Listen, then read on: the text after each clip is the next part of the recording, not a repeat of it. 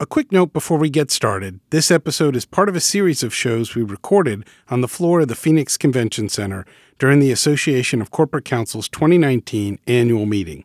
I wanted to point that out in case you're curious about the background noises. I also wanted to thank the ACC for helping make these episodes possible. Now, on with the show. Welcome, everyone, to In-House Roundhouse, where in-house lawyers, outside counsel, and industry experts gather round to discuss current issues and best practices. I'm your host, Mark Enriquez, a commercial litigator with Womble Bond Dickinson. With me is my producer, Brian Ewing. And sitting down with us today is Kay Cyrus.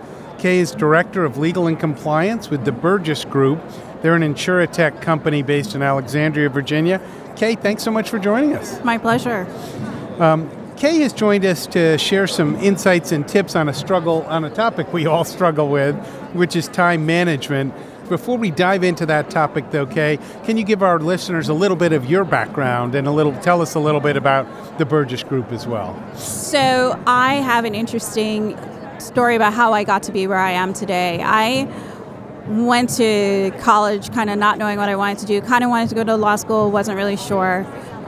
Took a break between college and law school, and then when I finally did graduate from law school, I worked in publishing, I've worked in finance, I've worked in IT consulting. I worked at a consulting boutique startup for like 5 years, and that was kind of cool and interesting and exploring, problems or issues that clients had and how do we fix that for them.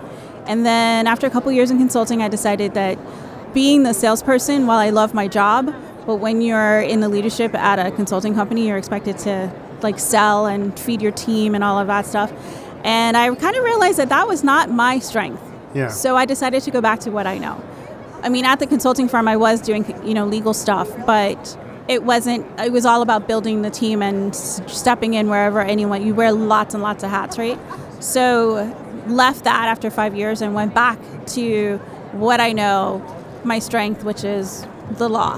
And so at the Burgess Group, I'm counsel and director of legal and compliance. And the company is IT software, and we help health plans price their claims. And the company's been built over 22 years by Greg Burgess, who every day surprises me with something else that I never really thought I needed to know about healthcare and how claims are processed. And it's an awesome team of people.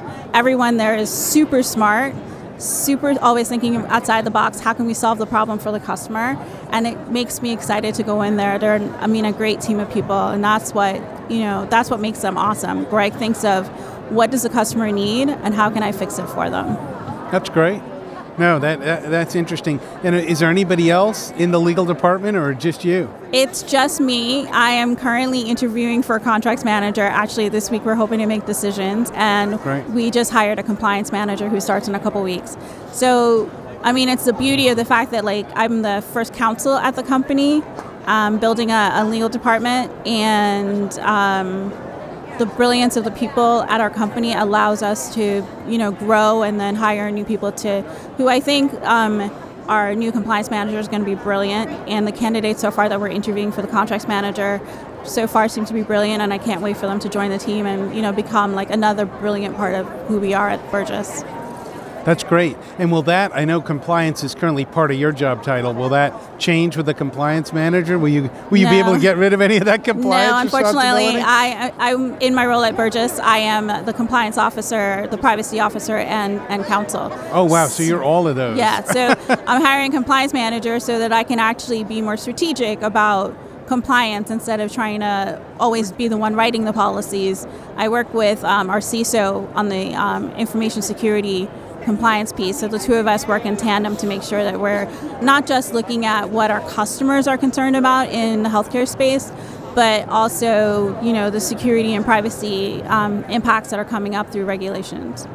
Well, our listeners will understand with all the hats you're wearing why we chose you to talk to us about time management, because you've clearly got to keep a lot of balls in the air. Yeah, there are a lot of balls happening all the time. At the same time. So,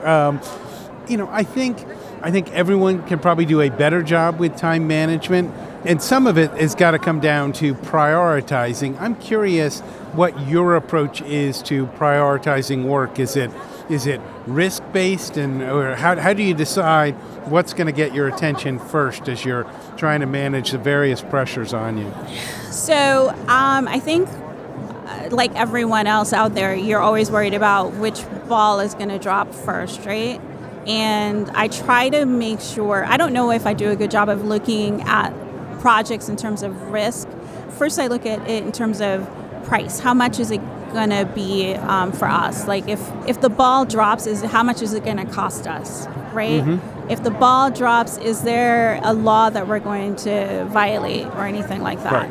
And I try to also look at, in terms of contracts, all the contracts within the company come through me and my team. And so I look at, is that going to bring revenue for the company? And that's how I kind of look at and trying to prioritize what I'm doing every single day. I got you. So you're looking at either the financial benefit or the financial loss if something doesn't get done or something is dropped below. Yeah. And that's a logical way to prioritize it, I think, because that cost is going to represent in some ways the the risk and downside. So. I don't want to be, I don't want my head to be cut off because I either cost the company money or costing the company money in both ways. Like we didn't close a deal because the customer didn't sign on time, or we got fined, or we have some sort of risk that might be realized because I didn't complete a compliance project on schedule. Gotcha. Wow. Once you're doing all that, I guess the other challenge with time management is how much work you are taking on. Oh, yeah. How do you manage that? How do you avoid taking on too much work? How do you know when you've taken on too much? Well, I wear a lot of hats, and I recognize that I can't possibly do it all by myself, right? So one of the things we're doing is obviously we're hiring a compliance manager to help with the compliance projects. And then on the contracts manager space, I'm temporarily without someone. So what I've started doing is I look at my to-do list, which is pretty long, and I kind of try and decide like what are the things that I can possibly ask someone else to help me with. So if it's a simple task of like filling in a form, I will ask someone. I have a great finance analyst that we work with in the finance team. His name is Adam. Love Adam. He's my guy Friday, right? So I'll ask Adam for help when it comes to filling out like simple amendments that are just, can you just fill this blank in and then I'll review it later. So it's something that like he'll write, and then I might be watching TV later and then I'll flip open my laptop and I can read it. That's an easy read, right? Right. When it comes to keeping me on task, I have another person I've cribbed from the IT team. He is a great project manager. His name's Joseph, and he keeps me on task. We create a project plan. It might be a rough project plan of just like simple tasks that need to happen, and these are the target dates that we have on it, and I'll ask him to remind me. So that's the other thing too. And then we have coming from like a project management background, when I worked in a consulting company and when I worked at American Express, project management was important to everything we did. Sure. So creating that task list, prioritizing them, figuring out which ones were contingent upon other things or if we needed other people to help us, and then asking Joseph to make sure that I'm keeping on task, right?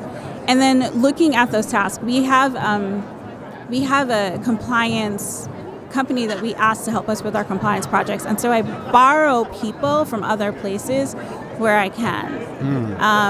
And it was kind of interesting because I never really thought about how much I had been doing this in the past couple of months, but then I was sitting in an ACC session this afternoon about leveraging an IT when it comes to privacy and security, and someone mentioned, I can't remember the name of the gentleman on the panel, and he was saying how he would leverage other groups within the company if he needed a budget. So, for example, if he needed contract management software, he would go to the sales team because the sales team is the team that's going to use most of it, right? Right. So now I'm like, I've been doing that, but how else can I leverage that as well? So I'm going to start thinking through that, which is great. I guess that's a sell for ACC and this event and all the things we're learning. Right. But yeah, it's all about looking at my task list, seeing, based on the priorities I've created, is there anyone else I can ask to help with it? And then making sure that I've kind of put a time frame around when things need to happen. What's the other one I use? I also use like electronic tools and checklists and various things that are either techie and not techie. So yeah. Wow. Well, I really think that's creative to look outside kind of legal or even outside legal counsel and say there may be other people in the company that have an interest in getting something done or have an availability to help or an area of expertise and trying to integrate them. I think that's a very creative approach. I think that's something our listeners can definitely use. I hope to be more disciplined about leveraging that. Yeah. I think it's good, and in one sense, right? It's a cost-free way to do it because you're getting someone else invested that wants something done. They're helping you, and you're taking some stuff off your plate or sharing that responsibility. Oh, yeah. Which makes a lot of sense. You mentioned electronic calendars and other stuff, and some people like handwritten to-do lists. Other people use like a Outlook calendar. Other people have separate productivity apps and other stuff. What tools do you use? So when I was at Amex, I learned Franklin Covey. That was a big thing there for a while, and it still works. At the beginning of the month, I kind of look at my task list of anything I haven't completed from the month before, any tasks that were on my project plan for projects that are happening, and I put them all in this long list, and then I kind of prioritize them, right? And then at the start of every morning, I try to spend like at least 20 to 30 minutes reading quickly through like what are the tasks that can get done that day and prioritize those, the ABC prioritization, 1, 2, 3, right? And try and do it that way. And then at the end of the day, some days you feel like you checked a lot of stuff off the list. And then there are other days that other stuff was on fire. Like, what happened to my day? So yeah, but I think that that's important. One thing I've seen my sister does is the bullet journaling. I tried it briefly. Probably I'm not disciplined about it, but I really think that that Franklin Covey approach, and then kind of leveraging the flags in Outlook. Yeah.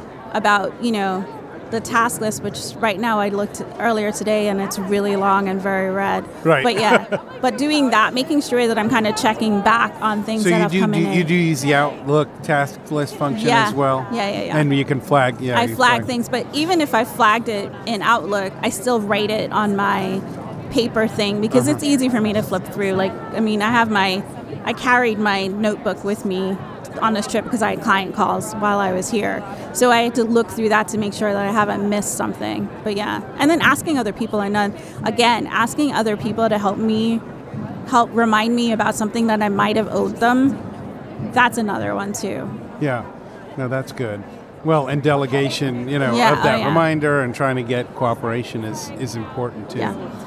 I know when I do some reading on time management, one enemy of time management is perfectionism, the desire to get everything done right. As attorneys, it's always a little bit of a double-edged sword because sometimes things really do have to be right. You don't want to violate the law. You want to make sure you're right. On the other hand, to get it really perfect, it can take so much time that you never get everything done. And you may be better off having, 3 things almost perfect than 1 perfect and 2 left alone. What's your approach on perfectionism? How have you managed around that issue? Yeah, so one of the problems I had in law school was analysis paralysis, and it still carries over today. I think most lawyers have it as well, right? So sometimes I find myself writing and rewriting something, and what I've kind of started doing is setting a time limit for how long I can spend on writing something, right? So if I've written it and I've rewritten it and I've looked at the clock and it's been 20 minutes, I got to move on and find something else. And then, move on and keep going through. So typically it's with, the contracts or the policies that I'm writing. I only give myself a block of time to get it done. And then if I haven't finished it in that block of time, or whatever I've written in that block of time, I'll have to move on to the next thing. And then I come back one last time and circle through. And if I need to tweak it, I tweak it. And then what I've started doing is asking for help, right? So once I've written it and I think it's good, or I think it's terrible because I've now spent an hour doing it and clearly I've analyzed it way too much. I then ask someone else to kind of look over my shoulder and read it to be like, yeah, it's fine, it's perfect. Or, no, it's not fine, you missed a comma, which we all know the comma can matter. But yeah, or when I'm really hanging up on that stupid comma, should the comma be there? Does it really make a difference? I'll go ask someone else. It's like the whole Ken Adams trying to write simply, so that if the person I'm asking, clearly I'm the only attorney in the office, right? So the person I'm asking to read it is not an attorney, and if they can understand it, I'm just going to have to let it go. No, I think that makes sense. Those are good checks on just spending time, endless time, circling over, a particular Yeah, I will say in my work as in the writing that I do for the PR communications office, that is something that I have started to do here in the last year. It's so funny that you mentioned it, which is to, before I even start writing, essentially assign how long should this take? Yeah. It should take me 15 minutes to do this. And if I get to 15 minutes and I'm only halfway done, then I know I'm spending too much time on this. I need to either set it aside and go do something else, or like you said, and I think that's brilliant too, is to take what you have someone else look at it, and then come back, because maybe they'll oh yeah, and it breaks that whatever it is, that roadblock or whatever that you're maybe spending too much time on, thinking about too much. It gets it out of the way. Oh yeah, absolutely. I mean, we have a contract that we're doing right now, and the client wanted to change the deal terms, right? And I wrote what was a paragraph. That at the end of the time, I looked at this paragraph and I was like, this is just way too complicated, right? So I deleted everything I wrote, walked away, left it. Unfortunately, I forgot it, but then someone reminded me, again, asking people to help you. And then when I went back, I wrote 2 sentences. I'd spent I think I had 10 sentences at first. And I sent it to Adam, not a lawyer, he's a finance guy. I sent it to Adam and I was like, Adam, does this make sense to you? And he was like, yeah, I know what you mean. And he wrote back exactly what I was trying to convey. And I was like, see now? Yep. You were able to do it in 2 sentences. Yeah. Yeah, and that ability to walk away and come back sounds like it was kind of key. It was really important because, I had written this and rewritten it. And I was like, it should only have taken me maybe 20 minutes to do what I needed to do. I'd spent 30, and I was like, this is ridiculous. You need to move on. This is out of my own curiosity, because obviously my entire professional career has been writing. And so I'm always interested in people's experiences with writing. Do you feel like when that was happening, you had spent a lot of time writing already that day? Curious. Probably. I've been focused on a lot of other things, and this was a simple thing, and I had a bigger deal to write. Yeah. So that probably played into why, I'd been writing and writing, so I probably treated this one as a huge deal, and it really didn't have to be. If you can get it done in 2 sentences, and those 2 sentences settle everything, I needed to walk away in order to learn that.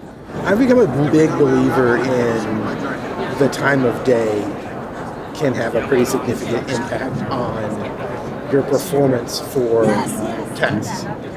And I'm sure it's different for everyone, and maybe this isn't true for everyone, maybe everyone, other people, but I know for me, the earlier part of the day is a great time to consume a lot of information. And then midday to after lunch is a great time for me to write.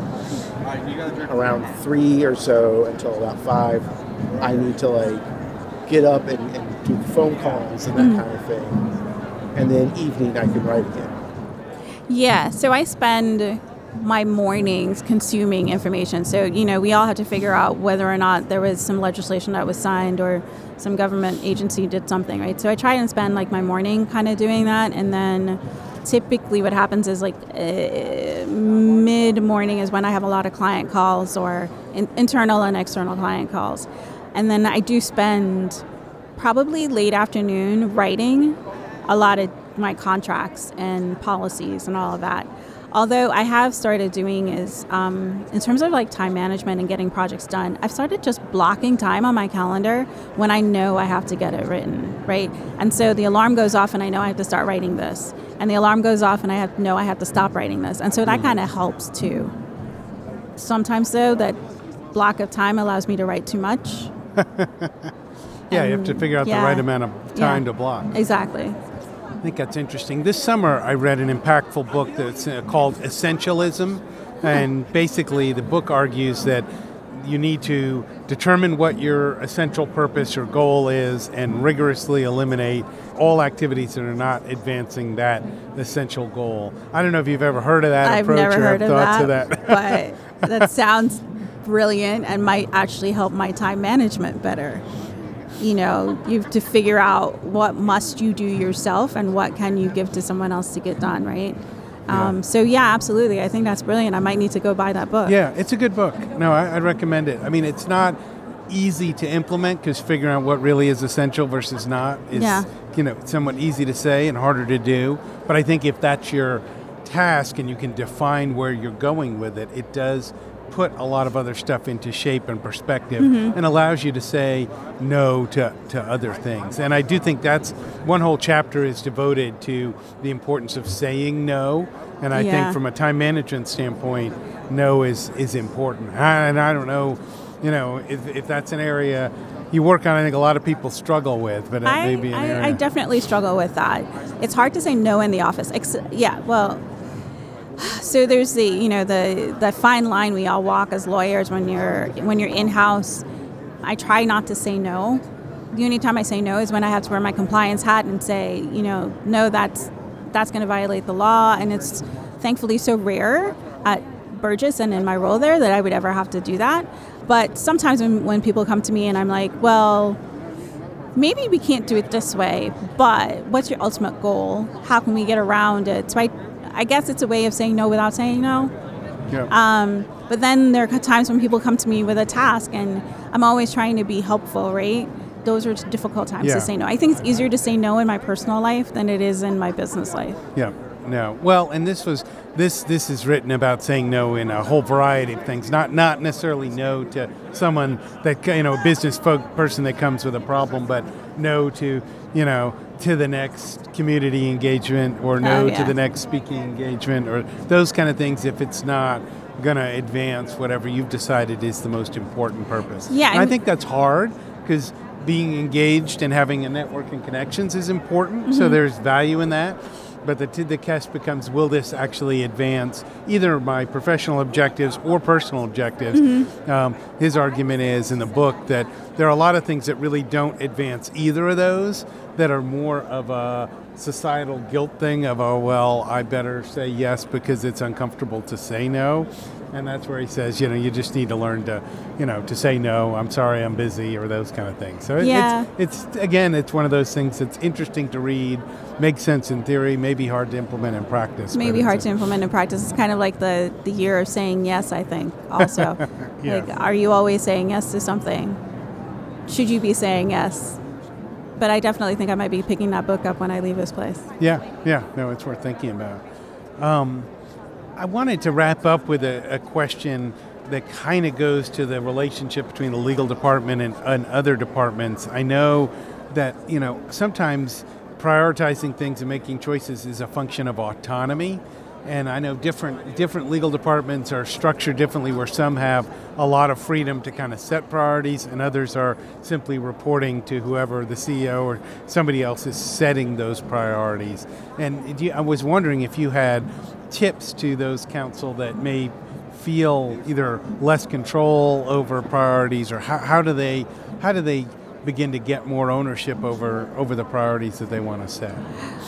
So I don't know if I necessarily have tips for them. I think what works best for me is asking the person who's trying to set my priorities for me, like you have a list of 5 or 10 things, right? They might be coming from different departments. Right. Yes. And everyone's things are really important.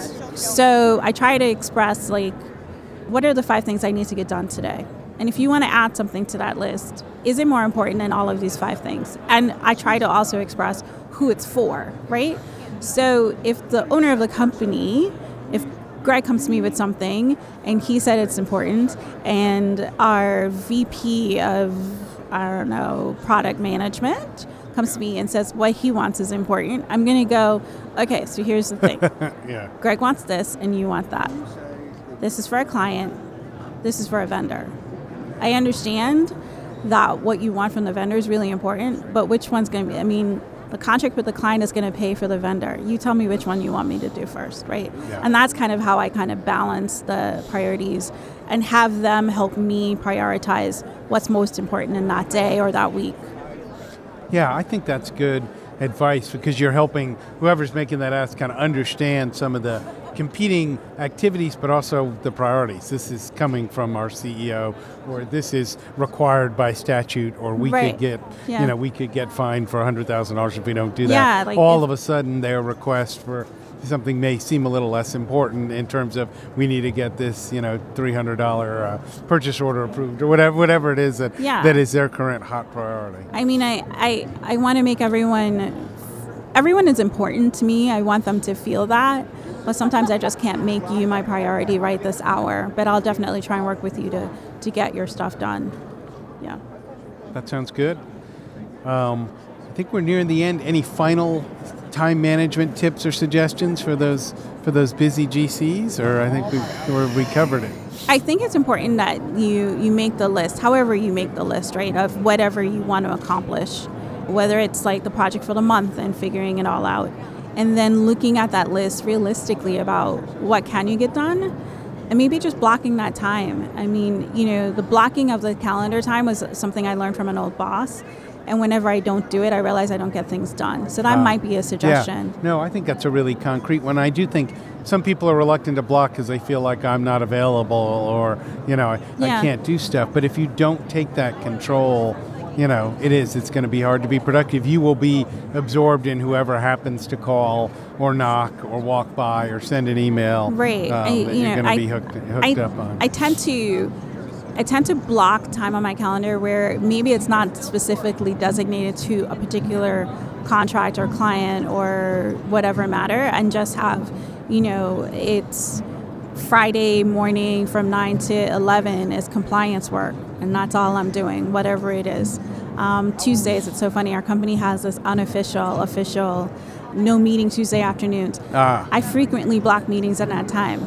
But if you don't block the time, your calendar's going to get filled with work, right? With meetings. And then when are you going to get your work done? You're going to have to do it later, either watching TV, which you're not really watching TV because you're working, there. Right. I have the benefit of my husband traveling a lot of times. So the only person I'm really bothering by the fact that I'm sitting on my computer at home or in my home office is the cats. They're the 2 cats.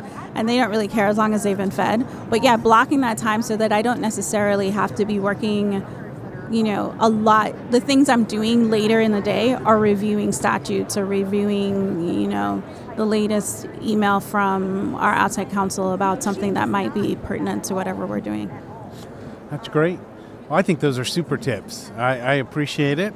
Okay, thank you so much for joining us today and sharing your wisdom on some of these time management tips. Thank you for the invite. I hope someone finds it helpful. I'm going to have to go home and practice more of it. Yeah, no, well, I think it's something everyone wants to improve on, but I think you've given some good concrete steps, particularly for people that just are feeling overwhelmed. Making that list, blocking the time, tracking the progress makes a lot of sense. So thank you for those tips. If people have questions with you or want to connect, are you on LinkedIn, or what's the best way for them to get a hold of you? I am on LinkedIn. It's under my name, and reach out. Great. Send me a message.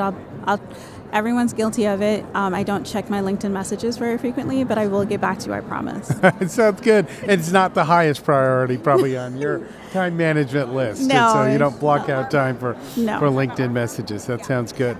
All right. Well, thank you. That concludes our episode today. I want to remind our listeners you can find previous episodes of the In-House Roundhouse and subscribe to this podcast at the website womblebondickinson.com or go to iTunes, Google Play Store, or SoundCloud, or wherever you get your podcasts. If you have questions or comments, you can share them with us on LinkedIn or Twitter or send me an email directly. I'd love to hear what you think of this show and for topics for future shows or future guests. Thanks, everyone, for listening. This is the In-House Roundhouse. We'll see you at the next station.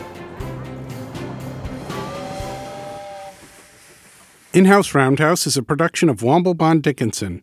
Brian Ewing is our producer, and Robert Daughtry is our audio engineer.